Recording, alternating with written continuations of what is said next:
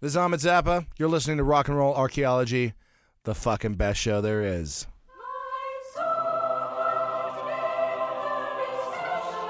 Welcome to Pamela DeBar's Pajama Party, a Pantheon podcast.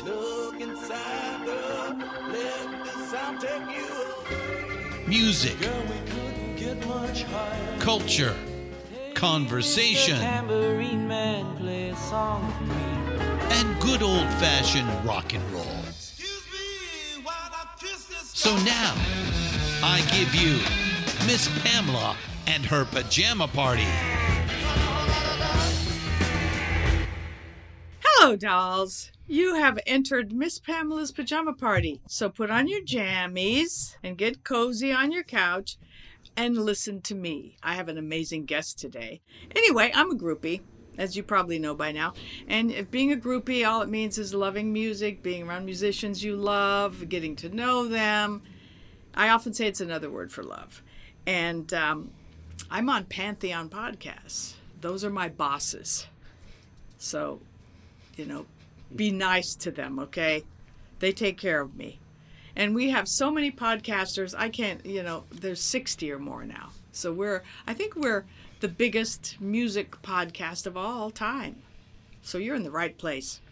Anyway, today I have an incredible guest.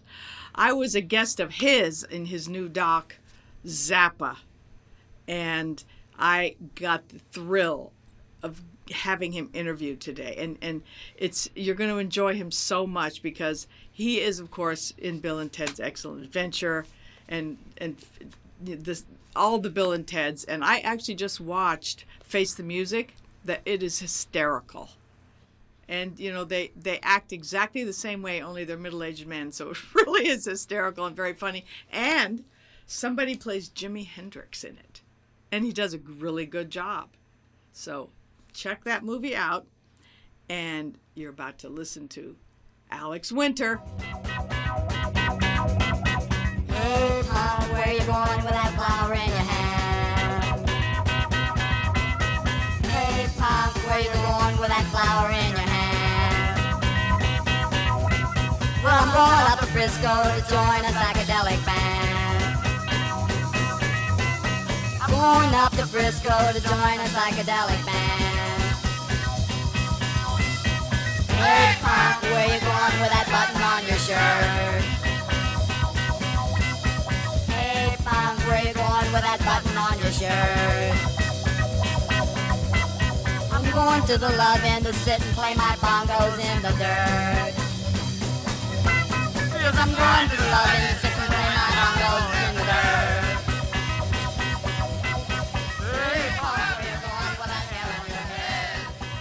Well, thank you for giving us a little of your time. I know you're a busy fella.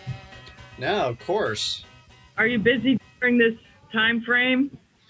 Yeah, we're doing all right. At this point, we're all kind of used to it. We've been hunkered down since March. We're about to go on this global festival tour with Zappa, starting literally the day everything shut down, pretty much. God. Yeah. So. And after years of putting it together, like 5 years, right? Yeah, almost 6. It was a beast. I mean, what do you expect? It's Zappa, right? Oh, wow. I loved it. Oh, I loved it.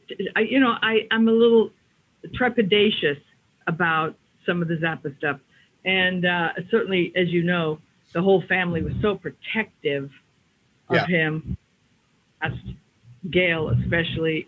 Oh, my God. So some of the stuff I haven't liked very much, but this, I think you really captured him. The depth of him. A lot of people think of Frank, in lighthearted terms because of his lyrics or whatever. But wow, really got him. Great. Yeah. I mean, it's, look, there was no intention to try to nail it, right? Or nail him or like wrap it up with some kind of bow or feel like we're saying this is who he definitively was or something. It was really just a desire. Like, to me, he always was a serious artist. I mean, I enjoy the stuff that I love his sense of humor, but he seemed like a pretty sober guy. I mean, beyond his literal sobriety. Yes. And, I really did want to convey that seemed like the artist that was in there. And obviously the archival material speaks to that. So we kind of leaned into that stuff. How much did you have to go through? How much archival material did you sit through? I can't even fathom it. I mean, it was mammoth, from the moment that because I didn't ask Gail for the rights to the vault. When I went in and pitched her the story, I had a very specific idea in mind, and I felt I could do it just fine with existing archival. But she didn't. She said that this kind of very intimate, personal story that I was hoping to tell, she didn't think the material was out there. She's like, look, it's all here. It's not out there. You're going to find some, but as you said, she was pretty protective of his legacy. And so it was really a blessing and a curse, because it really was all blessing, but it was a lot of labor to both preserve that media and then to go through the lion's share of it and figure out what was going to be of use to us, and then what we would have to make, what tough decisions we would have to make to not use certain other aspects of it. But we watched, many, many hundreds of hours of media. So. You must have gotten to know him like pretty intimately watching all that stuff. Yeah, I mean, both literally, because, it was the 60s, as you were there in the 70s, and there was a lot of very, very intimate footage down there. I would digitize some of it and then sort of send it back over to Joe Travers or whoever back at the ZT and be like, I got this coming. They're like, I'm not sure we need to see that. I'm like, I'm not sure you do either, to be totally honest with you. But honestly... have a bed down in the basement where he recorded. Right. Yeah. I remember that time frame. Oy. Yeah, exactly. So there's, I've seen all of Frank. Let's put it that way. Okay.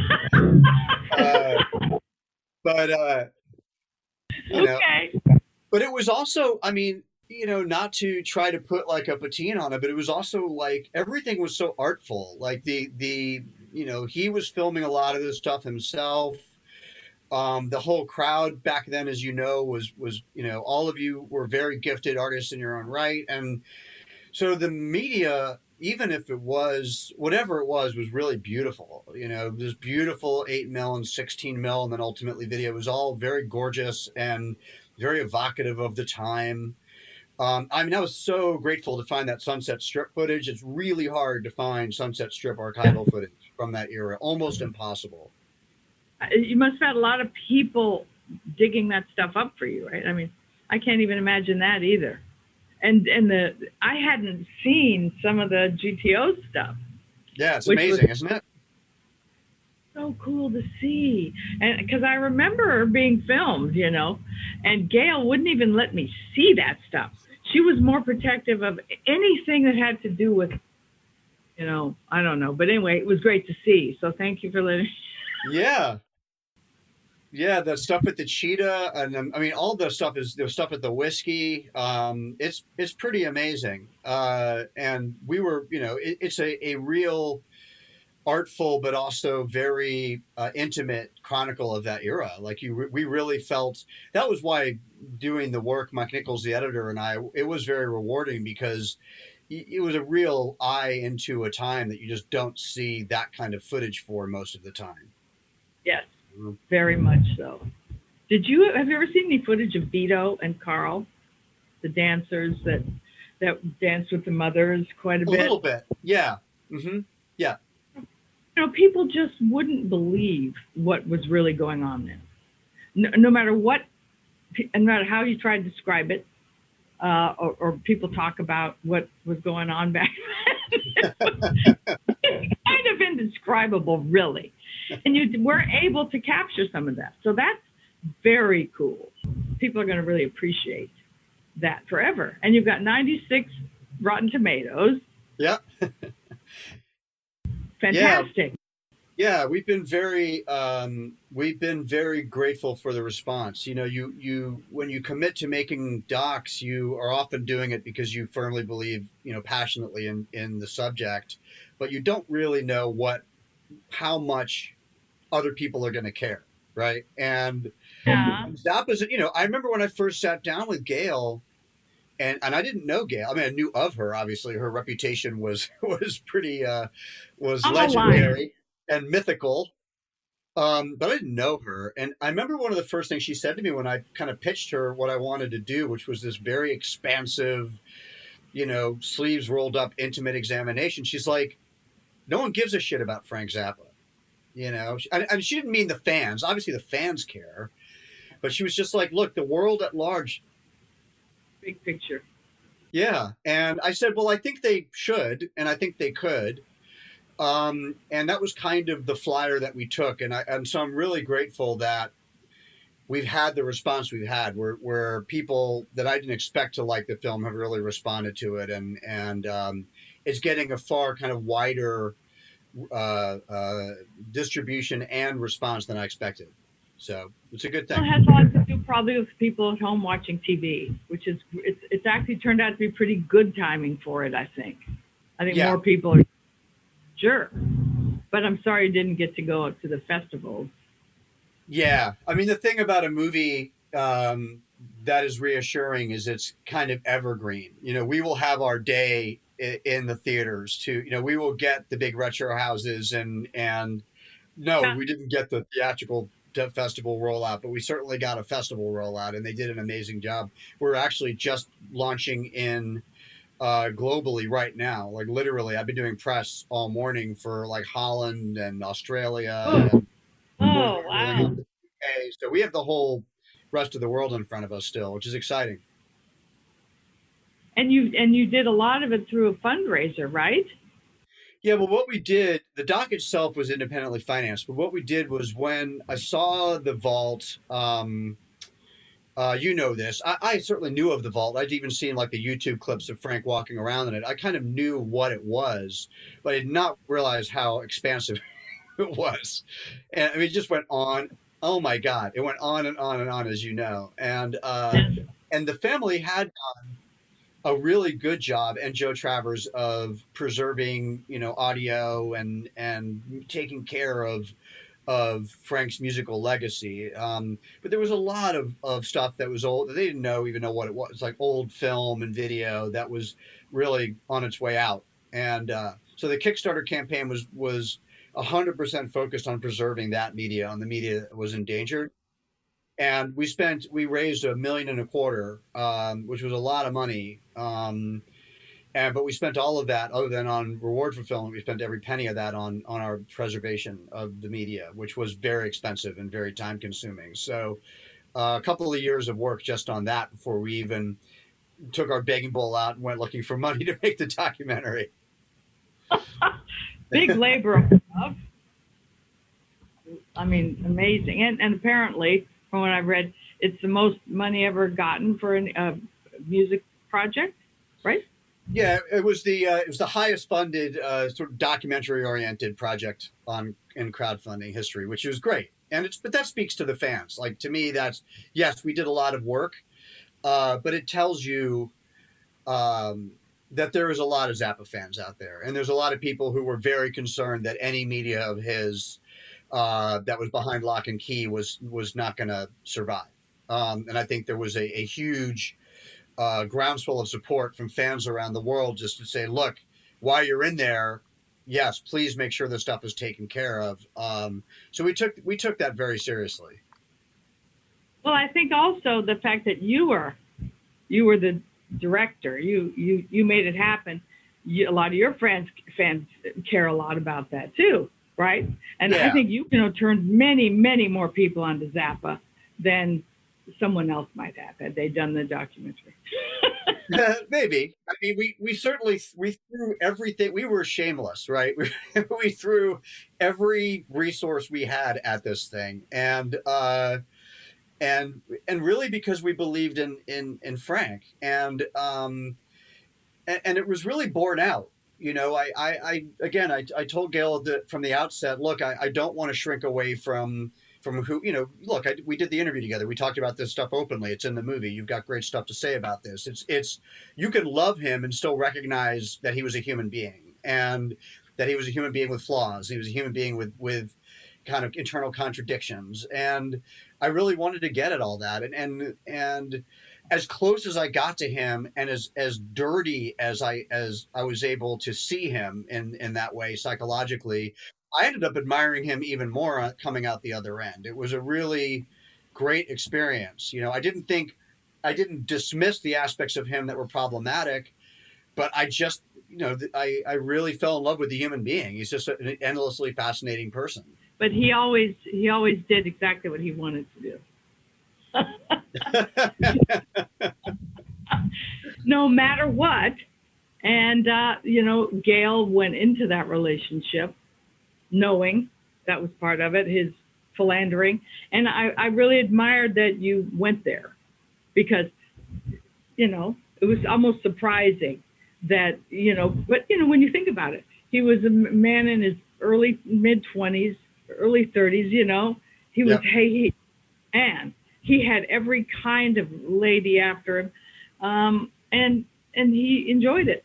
And Gail knew about it. It wasn't something that she necessarily applauded, but, she accepted it to some degree, and I thought it was great that you went there. Even the stuff Ahmed said was pretty, interesting, that, accepting of that history of their dad. Yeah. Yeah, I agree.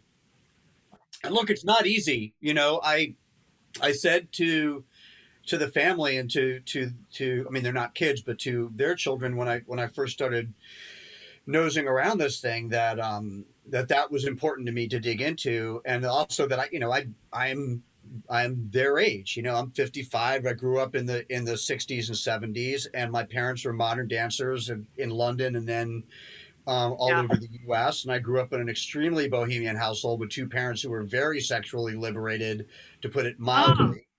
And look, there are aspects of that are really admirable, and then there are aspects of it from the child's perspective that are really, or these partners' perspective, that are really challenging. And and I lived that. I grew up in that kind of household, and I was a latchkey kid with two artist parents, basically. And you didn't know who you were coming home to or what, and sometimes they'd be like, "Don't look that way, because no one over there is wearing clothes. Let's just go up to my room and and we'll do our homework."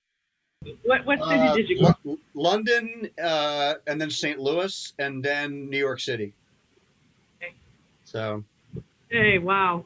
Yeah. Well, you learn to accept a lot of it, because you have to, otherwise you go nuts.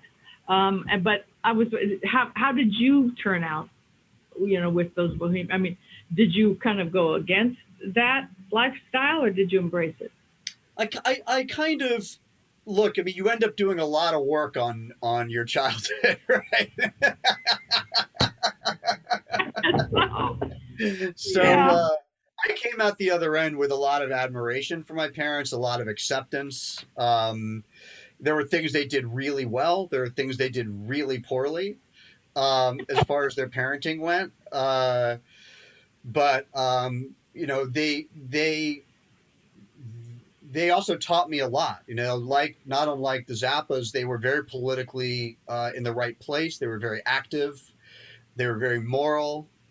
And so you learn to start to unpack the complexities of life, right? That people are often not one thing or the other. And making docs, that's a big part of what you do when you make docs. You're getting in, if you really have an open mind, you're going in not trying to really peg someone as being this or that, but all of the messy realities of what it means to be a human being. Well, all of your docs are so well received. That must feel amazing, right? I mean, I like making them. I like the format a lot. I've worked in a lot of different kinds of media. I've been in the business since I was a little kid. I came up as a child actor. So I like telling stories with real people. I find really real people infinitely fascinating. And, it's a great format and also, as you were saying before, not just the pandemic, which has certainly made everybody captive to their media at the moment. But in general, I think with streaming and the culture that we live in, it's a really good time for documentary. And the world is very confusing right now to a lot of people. So it's just a great medium for unpacking this crazy world we're living in at the moment. Well, last year, Showbiz Kids got a lot of attention and also has 96 tomatoes. That's incredible. Congratulations. Thank you. Yeah, thanks. Yeah, it was a crazy year. I didn't expect to roll out 3 movies in 1 year, and that year being, one of the hardest years of the last 100 years. But you kind of, you know how it is. You've been in this business a long time. You kind of roll with it, right? Yeah. Well, if you don't, you can't stay in it. That's for sure. Yeah. I'm very curious about your music history, and did your parents turn you on to the music you got into? Is that how you heard about? I mean, were you into classic rock, or like what was the first record you bought? Do you remember? Well, I was born in London, and modern dance at that time was pretty hip and bohemian. So my parents' friends were artists and musicians largely. So, one of my earliest memories is sitting on the floor. I couldn't have been more than 2 or 3 with the Rolling Stones, that octagonal Stones cover, the original, yeah, and just spinning that. And I remember the Stones being, it was the era of the Beatles, it was the era of the Stones and the Who in London. We were going to shows at the Roundhouse, and I was 5, so I was one of those kids, probably barefoot, milling around rock shows in London in the 60s. So I came up with a lot of, yeah, well, yeah. Yeah, I know. I don't know if either of us ever learned to put shoes on. I know I haven't, but, I came up with a very eclectic musical background because of that. And it's one of the reasons I was able to appreciate Zappa. My mom was composing, choreographing pieces to Pink Floyd and Schoenberg. And as much as people were talking in the early days when Zappa came out of how hard it was to wrap your head around someone who was influenced as much by, Spike Jones and blues and doo-wop as he was by Stravinsky, to me it made total sense. And, people who were really artistically connected were often more expansive. This. It's like a lot of people from that era, they weren't just listening to the genre that they were in. They were listening to everything that they could get their hands on. So I was friends with John Van Vliet as well. Talk about expansive. Those people altered my brain cells too completely, to where I could accept almost any kind of thing that went on. Probably with you too. But how old were you when you got into Zappa, for instance? Were your parents playing it? Yeah, I mean, my brother's a musician. He's a piano player. He was classically trained, but mostly rock and blues. So growing up in the 70s, most of our friends' older brothers were huge, and sisters were huge Zappa people.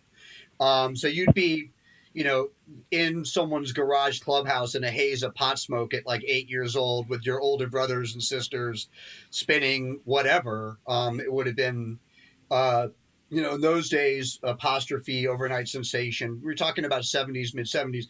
By then I was in St. Louis, and I was a classic rock kid. And, while I had all this more eclectic music around me, I was really a classic rock kid. And my first concert that I bought my own tickets to was to see Kiss at the Checker Dome in 76, maybe 77. I was seeing whatever came through town. My brother was turning me on to all kinds of more interesting music. So I got turned on to Zappa on SNL, his 2 SNL appearances. It was really that cut and dried. He had a big impact on us on those appearances. And as much as he hated doing them, to my social group, we were all at school the next going, did you see that Frank Zappa guy on Saturday Night Live? That guy's a trip, So that's where it started. Follow any rules, that's for sure. And, you know, he inspired so many other people because of that, so many other musicians, right? How about growing up with Don, though? How about that history? That, you know, in Lancaster, of all places, and how those two, I still can't get over it, how they came from the squarish families, although I see this painting behind here. That's a Victor painting. Oh, wow. That's Victor fantastic. Hayden was the mascara snake in the band. Yep. And he went to my high school. So this is how I got indoctrinated very, very young. Yeah, and I'm so grateful. So, sounds like you are too. Oh yeah, and I had, you know, I was a huge Beefheart fan, and I had known about their history together, and there were a few things I was looking for the second I got the keys to the vault, and one of them was Zappa's tenure at the Garrick Theater, which had huge interest for me. And I grilled Gail about it, and she didn't actually know that much about it. So I was a little like, I mean, she knew what happened, but she didn't have enormous insight into where his head was at that period. And so I felt a little like a, you know, archaeologist, like I'm going to find the Garrick, and I'm going to find childhood content of Don and Frank. And we just kept digging until we couldn't believe that the footage that we found of Don and Frank together, which is like, we use literally every frame of it in the doc. Like it's. I wondered about that. If there was I mean, that's what's there. Like you know, if I'd have found 2 hours, I would have stopped and made a Don and Frank movie instead and been like, sorry, you're just watching this for 2 hours. But that's what I found. And we were really grateful. And there they were with the Coca-Cola, just like Zappa always told the stories, and you know, a floor littered with soda cans and R&B records. It was all right there. It was pretty special, I gotta say. And where was that footage? It was just in Frank's archives somewhere? And it was in the archives. The way that stuff works is Frank was very, very, as you know, like he was with everything, he was extremely thorough, but there was so much media, it was impossible. He wasn't an archivist, he was an artist. So he would often take media, transfer it onto another form of film or video, and then rework it, transfer that onto other videos. So we would find, Mike Nichols and I would find like a clue, like, oh, there's him and Don, but this is obviously shot on 8mm, but we have it on a videotape. Now we got to find the 8mm, and there's no boxes labeled, and it's like we'd find half of it in one box, the other half in another box, maybe some sound. It was like that. It was like that with everything. But it was really, especially like that with the childhood stuff. It was like a puzzle that had been loaded into a can and just blown into the room. And we had to find the pieces and put them back together again. Oh, you did such a great job. It was so, you know, I gasp when I see footage of Don. You know, it's just so thrilling. I was their fan club president for the San Fernando Valley. I got to see them play, you know, Safe as Milk. I mean, that's amazing. I'm just so blessed. I know. Was that a great record? Yeah, it's the best. It's the best. I know.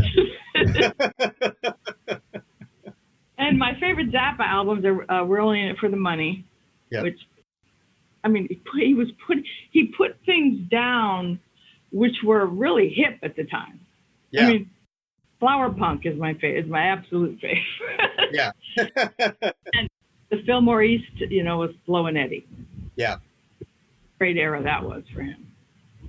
Yeah, it's an amazing time, and we were really lucky that there was material there. Obviously, we were using material from the vault, and then we were just scouring the world for anything else we could get. And sometimes one little piece of content would be a collage of stuff from the vault, not from the vault. Even some of the stuff with you guys with the GTOs, like some of that stuff is a combination of vault and then just whatever we could get our hands on from wherever. Like, we got this shot, can you find the other part of it? And sometimes someone would say yes, sometimes they would say no, but I have this other thing that I think is from the same night. Sometimes it was, sometimes we just cheated. But it became like a you know, a mission to go and hunt down as much of this stuff as we could to piece those eras back together. But, you know, finding the footage of putting the We're Only in It for the Money cover together was pretty special with Hendrix, everybody. So fantastic. Yeah. Speaking of, the guy you got to play him in Face the Music was pretty good. He was, wasn't he? Yeah. Yeah. Desmond. He's super talented. Those scenes, and also, Noel Redding was one of my beaux. So Yeah. to see someone walking behind big hair like that, I went, oh my God, it was a total flashback. Yeah, both those guys were really fantastic. Who played the actor who played Louis Armstrong was also really great. Yes. Yeah. Did you have anything to do with casting any of those people? Or? None at all. I mean, we were in really good hands, thankfully. Dean Pariseau, the director, is super talented, and Jeannie McCarthy, the casting director, and her team were super, super talented. We're lucky with Bill and Ted that for whatever wacky reason the franchise had, the fans we have are very ardent fans, and so a lot of actors showed up and just wanted to be in it. Lucky. That's I know. Yeah. I don't laugh much at comedies. I'm not a comedy person, but I cracked up. Oh, good. Yeah, I loved it. And when there was Hendrix and Satchmo and all that, it was like, wow, this is the coolest thing. That must have been so fun to go back to that. It was really fun. And it was, it was moving because so many of the people involved were friends of mine and have been friends of mine my whole life. It was like a band reunion in that way. Because, I was, 19, 20, 21 when I did the first few, and Keanu and I are really close friends, but, we don't see, we'll talk to Ed Solomon, Chris Matheson, they're friends of ours, but we didn't get to spend that much time with them, or Scott, our producer. We had like crew that came back that worked on the first two. So it was really a very warm environment. It was a very familial environment. And we also it's not cynical because we really cared about the fans and we weren't being cavalier. We didn't really want to make it unless we could just make something that we thought would be cool. You know what I mean? So we didn't have like the biggest commercial agenda. It was just like, look, if we're going to make a Bill and Ted movie, it's going to be as weird as the other two and as idiosyncratic as the other two. And if you dig it, oh, you got that. You got it. Yeah. If you don't, whatever, So, yeah. I mean, we had Steve Vai. When I went into Zappa's office for the first time, he had both of the first two movies soundtracks in his cassette box, Frank, because Dweezil's on both of them and Steve Vai is all over the second one. Yeah. God, how fun. Did you see Frank ever? Did you see him? I never got to see him play live. I saw Dweezil quite a bit back in the day. I mean, I've seen him in current times. He's amazing, but I saw him play at the Whiskey and stood next to Frank all night I think in 90 or 91. Yeah.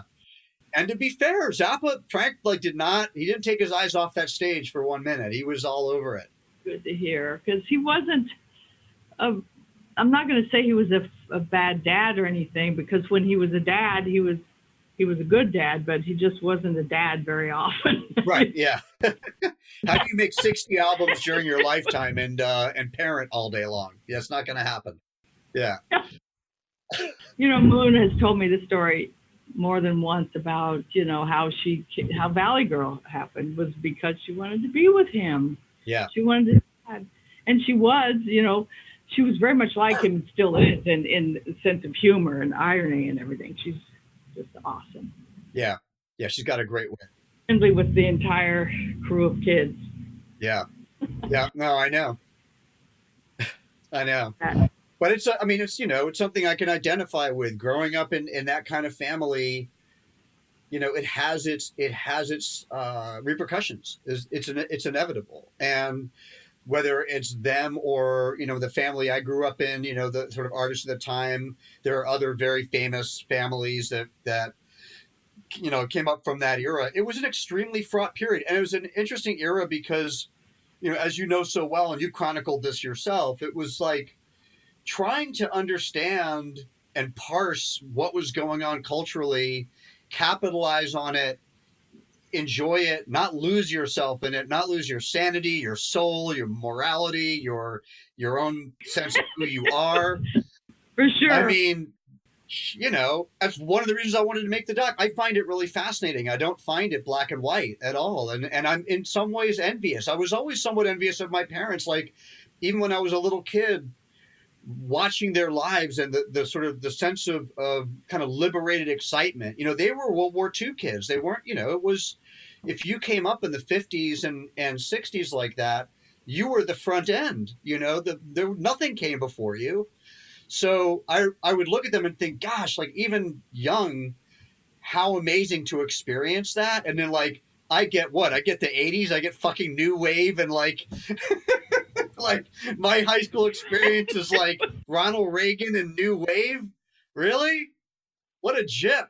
I'm a very positive person. I try to find the good in everything, but man, the 80s music. Oh my God. Thank God for me, it was Prince and Springsteen that saved the 80s for me. Yeah. It was amazing. The music that was amazing was absolutely amazing. There was just very little of it. Yeah, agreed. And, you know, there was so much for us that I had to choose certain nights, whether it's the Who, the Doors, or you know, the Byrds down the street at the Trip. I mean, you had to choose. You had to plan your night because there were so many options. Yeah. Was there any sense at that time how, not fleeting, because I don't mean it in a disparaging way at all, but just like, even just the night you said that, like, this is history, and if I miss this, I'm never seeing the Doors do that set at that club ever again? Of course, I had that. I can't say everybody around me did. I was not one of the people who was addictive. So, you know, I got high and all that stuff, but I remember stuff. And I remember thinking, wow, someone's going to want to know about this right now. Like the night Jim Morrison crawled up on stage with the 1910 Fruit Gum Company. Yeah. And their mic away and put it down his pants. This is like, you know, I knew that was probably would never happen again anywhere, never had happened. And the look on their faces and their little matching outfits, I mean, it's indescribable. And I have hundreds of those moments. So luckily I kept my diaries with me. I had them in my purse. So I chronicled, like you mentioned earlier, I chronicled that stuff because I knew it was just not going to come again. And it was, you know, when you're that age, I was 18, 19, 20, 21. It didn't seem fleeting. It seemed like all encompassing, but I knew how music, especially, I mean, the music was leading the charge and reflecting. Dylan, of course, is God, reflecting what was going on in my head. I heard a Dylan song. How does he know that? How does he know? So much of that too. The interaction between the fans and the listeners and the musicians themselves. There wasn't such a separation. You could bump into all of the Stones at the Whiskey watching Ray Davies and the Kinks, you know. It was that. Yeah, that was something that I had always assumed as well. And partly because of the family I grew up in, you realize that community was actually incredibly tight-knit and really small. And I was really grateful that you spoke so well on that in the doc, because I was really hoping to get that essence across, that, like, especially now you look at the way everything is so hyper mythologized, and I really wanted to, and not in a realistic way, demythologize that era a bit. Like you said in the film, if you went to the Tom Mix cabin, it was like a salon, you know, it was like a bunch, it could have been anyone. It was just, everybody was hanging out, and it was a fairly small, tight knit group, whatever country they were from. And that's the way the world functioned back then. It's so different in that way today. You really are siloed. It's very rare to see other artists that you know or people that you know and intermingle with them in any way that's meaningful. Really, really rare. Gatherings. There are always gatherings. There was no fear. You know, John Lennon was still live with us. There was no fear that anyone was going to intervene and harm us. You know, it was for the merrier. I mean, everybody wanted to meet Frank. So luckily, I mean, the groupie that I was, you know, they would look me up so they could get an introduction to Frank, a lot of the British guys. So they were over there and we'd all hang out. It was magical, man. One of my favorite Zappa moments was watching him compose, because I often think some of his lyrics were afterthoughts to go with the music, right? And he would just there at the piano, right at the cabin, sit there in front of the fireplace with all the GTOs around him and just compose out of his head. It was, to me at that time, like, what is he doing? He'd look up, then write some notes. It was just like, wow. It was just so cool to be a part of that. I mean, yes, just so cool. Just the coolest time ever. Yeah. You managed to keep the myth, which was important, I think, and expose it at the same time, but just enough so that the myth survived. Well, as you know, there are accuracies to greatness, right? And there are things about Zappa that are really profoundly culturally important and meaningful. And I certainly wanted to highlight those things. I find those to be strengthened by the realities of who a human being is, not weakened. I feel like suddenly, to me, I came through this whole process and had far more admiration for him than I did going in. Probably more appreciation for him than I did going in, even though I was a big fan going in. And I even, his political work and his humor, as well as his musical brilliance, was important to me when I was young. But, realizing the challenges that he faced, realizing how human his life was, being around so much of his media of just him talking, not for the public, but just shooting the shit with his buddies in the basement, of which I had hours because he would just roll video on all of it. A lot of humility and a lot of vulnerability. And he had bills to pay like the rest of us, and he had to make that work, his business function. I found that very admirable. Yeah, he was ripped off a lot because he was the artist. And Herb Cohen, who managed all of us, just stole all his money. It was really a terrible thing. I couldn't even mention Herb's name in front of Gail long after Frank passed. I mean, and I was still sort of friendly with him through the years until he took Cynthia Plastercaster to court to. Right. Yeah, I remember that. For that? Yeah. And when I saw what he was trying to do to steal these penises that were so important to this lady, her life's art, I realized that Gail was right. Gail knew that he was just a shyster and a monster. It was sad for me because he was always kind to me. But yeah, Frank was ripped off horribly. Yeah, well, you realize, for the, I had to cut through a lot of the swath of animus towards them for their protectiveness. Right. And a lot of people came out of the woodwork to warn me about that. And the reality was, I got along incredibly well with Gail. We became really close, and I spent a lot of time at the house in 2015 just talking to her. And it's not to, absolve her of anything or to try to overpaint a particular picture. But look, they were basically a mom and pop rock outfit, and it's an extremely cutthroat business, and artists are routinely screwed. And, on the one hand, you're saying, they're too protective. And look, I'm the guy who made the Napster movie. Like, I have very radical ideas about copyright, but, and she and I got into it. Like, we spent 4 hours one night talking about copyright. So I was really curious to know what her thoughts were, right? Especially given how much time I've spent studying it. But she was like, look, artists have been screwed forever. Frank saw the digital revolution coming. He was no idiot. And the reality of it is, look at how artists are being treated in this landscape. They're being treated poorly. They're not making any money. Like, now you can see why we were being so protective. It was literally how we put food on the table for our kids. For sure. So it's going to create probably a hyper-defensive mentality. I don't really know what else would happen, She was real opinionated. I miss her so much. I always went to her with any problem I have, and she could figure it out.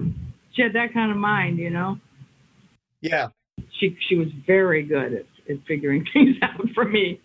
So I really do miss that. Yeah, she was very wise, and she had lived through an enormous amount, and like you, had really, really, really solid recall. And, I didn't intend originally to even have any talking heads in the film necessarily, in having my conversations with her, I didn't even have financing for the movie when all those interviews of Gail, because as you know, she passed before the film was financed, much less the Kickstarter was done. So I just started going up to the house with a camera and shooting her in the house and having these conversations with her. I have like 9 or 10 hours of really beautiful footage of her, which I'll do something with at some point, because, you know, it is a very sexist business, as you know, and having this woman's perspective on that era who was incited in that way, like yourself, you've done a lot of great work chronicling your experiences. And there's got to be, I think there's something there at some point. I just don't know what form it would take, but the conversations were amazing. Absolutely. She was our manager of the GTOs for 20 minutes or so.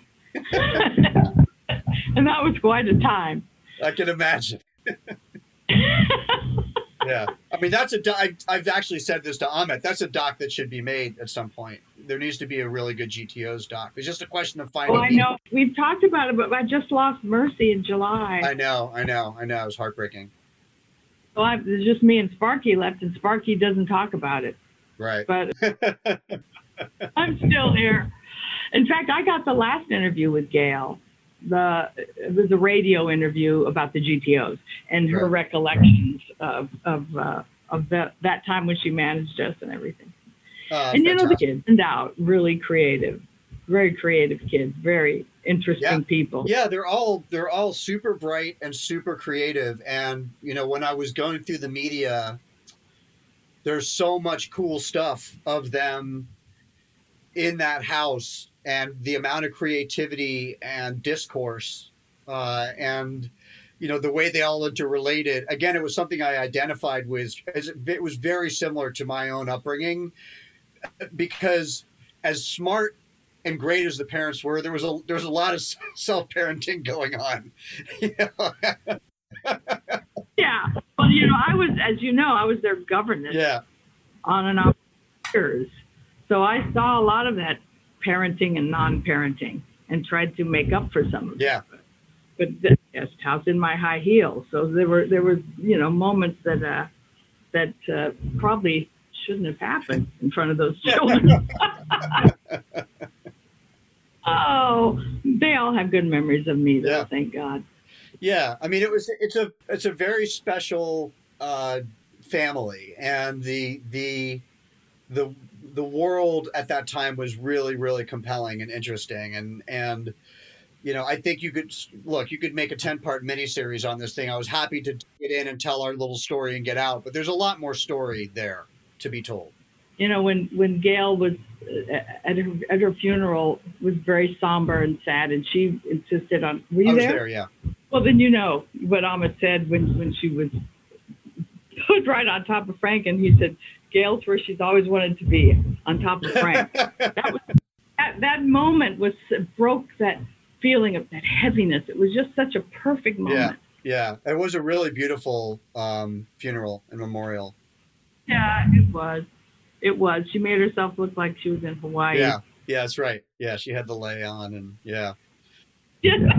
But I mean, I was lucky because she was, you know, while she was suffering, she was incredibly, incredibly cogent and on top of it, and articulate. And you know, as you know, she went into hospice. She declined very quickly. So before that, in the months leading up to that, which is when I was filming her, she was absolutely rock solid. There was the Roxy screening during that period. Amazing documentary. And she got to enjoy all of that stuff, but she was super sharp right up until the end. Yeah. Actually, there's some footage of me in that documentary that I'm not too thrilled with. Oh, really? Frank told me, have you seen it, where I go around to all the band members and Roxy and try to get them to pay attention to me? Right. Oh. I had a skimpy little outfit on, and Frank said, go hit on all the band members while they're playing. Yeah. And he had them to ignore me completely. Right. Yeah. I didn't do that part. So it was kind of an embarrassing situation. Yeah. Yeah. I felt completely think they did, but that was his idea of humor, I suppose. Yeah, he was so theatrical. I mean, it was even in that. It's really evidently theatrical. It's like a piece of theater. Like all the stuff that's going on the stage is so obviously theater. And you know, I said that to Gail when the very first time I sat with her, because I was so enamored with what he did with the Garrick Theater, because no other music artist had done anything like that before, especially an American artist, like maybe an artist in Berlin at that time. But it was really unheard of for an American rock artist to like leave LA and go take up residence in what was essentially an off Broadway theater and just do stuff all day. And that is, I mean, but that's really compelling. He came out of that and he had the Zappa thing. Like he had the whole thing worked out. And that's a brilliant idea of his to create the whole scene that way. Yeah. That footage is very cool. It was amazing. We were, again, it's another one of those situations where you're seeing every single last millisecond that we have. That's it. Yeah. And we found it in all these places because the Garrick was really important to me. So I just kept tasking everyone, find more Garrick. But we did eventually get all the meat off of that bone. So. Well, it's a beautiful documentary. It took me a few days to watch it because it's very emotional for me to see that. But I really loved it, and I just want to thank you for making it really awesome. Thank you. And, you know, we play music on the show. Of course, it's music. So I was wondering if you would tell us a couple of your favorite Zappa tracks. Sure. God, I have so many favorites. Because we're talking about Don, I would say Willie the Pimp would be a favorite.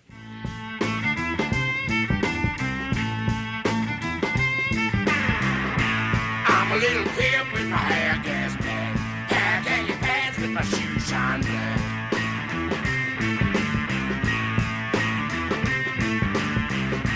Got a little lady walk that street, telling all the boys that she can't beat.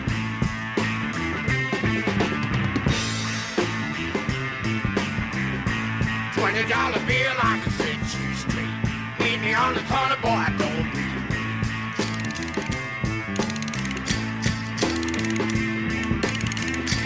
Man in a suit with a bow tie neck, wanna buy a truck with a fake body check.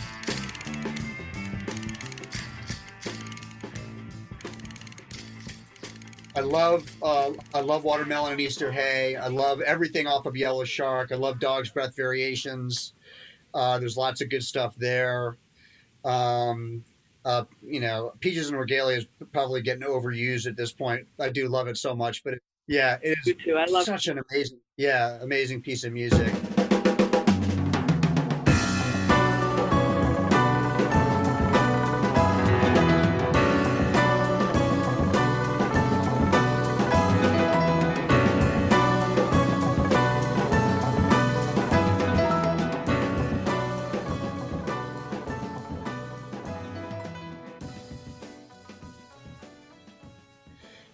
Anything off of Joe's Garage is a can't miss. There's a lot there. Yeah. You know me, like I've been living in every single piece of music of his for years at this point. So like, I could give you a list as long as my arm. But I love the early stuff and I love the later stuff equally. I even love the synclavier stuff. So something off of Civilization could be fun. So that's not as commonly heard, and there's some pretty cool stuff on that, including the title track. So yeah. Merry-go-round, do-do-do-do-do-do-do-do-do. And they called that doing their thing. Oh yeah, that's what doing your thing is. The thing is to put a motor in yourself.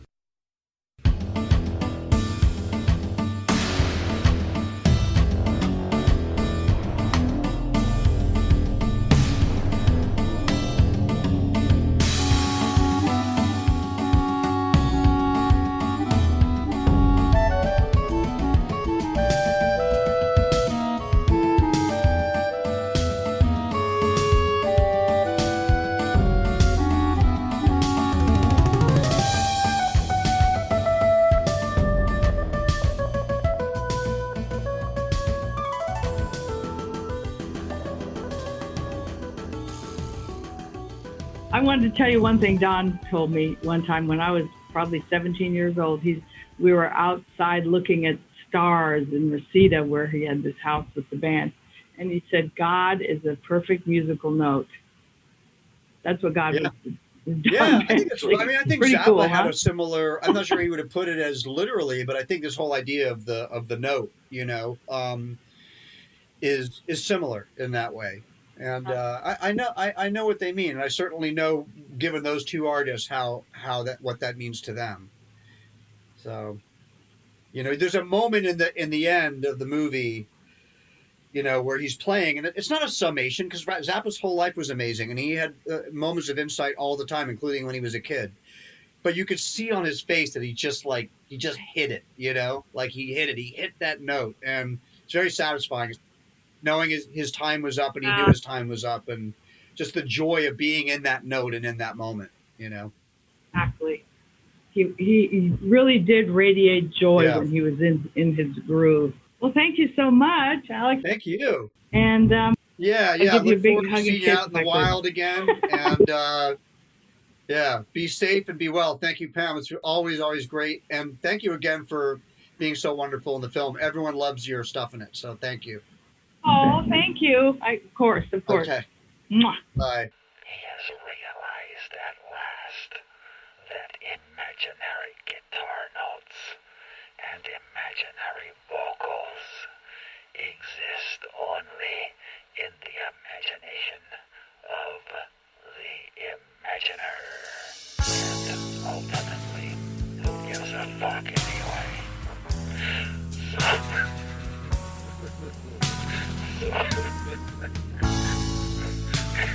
Excuse me.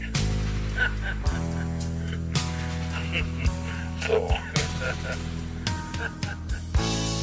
gives a fuck anyway? So he goes back to his ugly little room and quietly dreams his last imaginary guitar solo.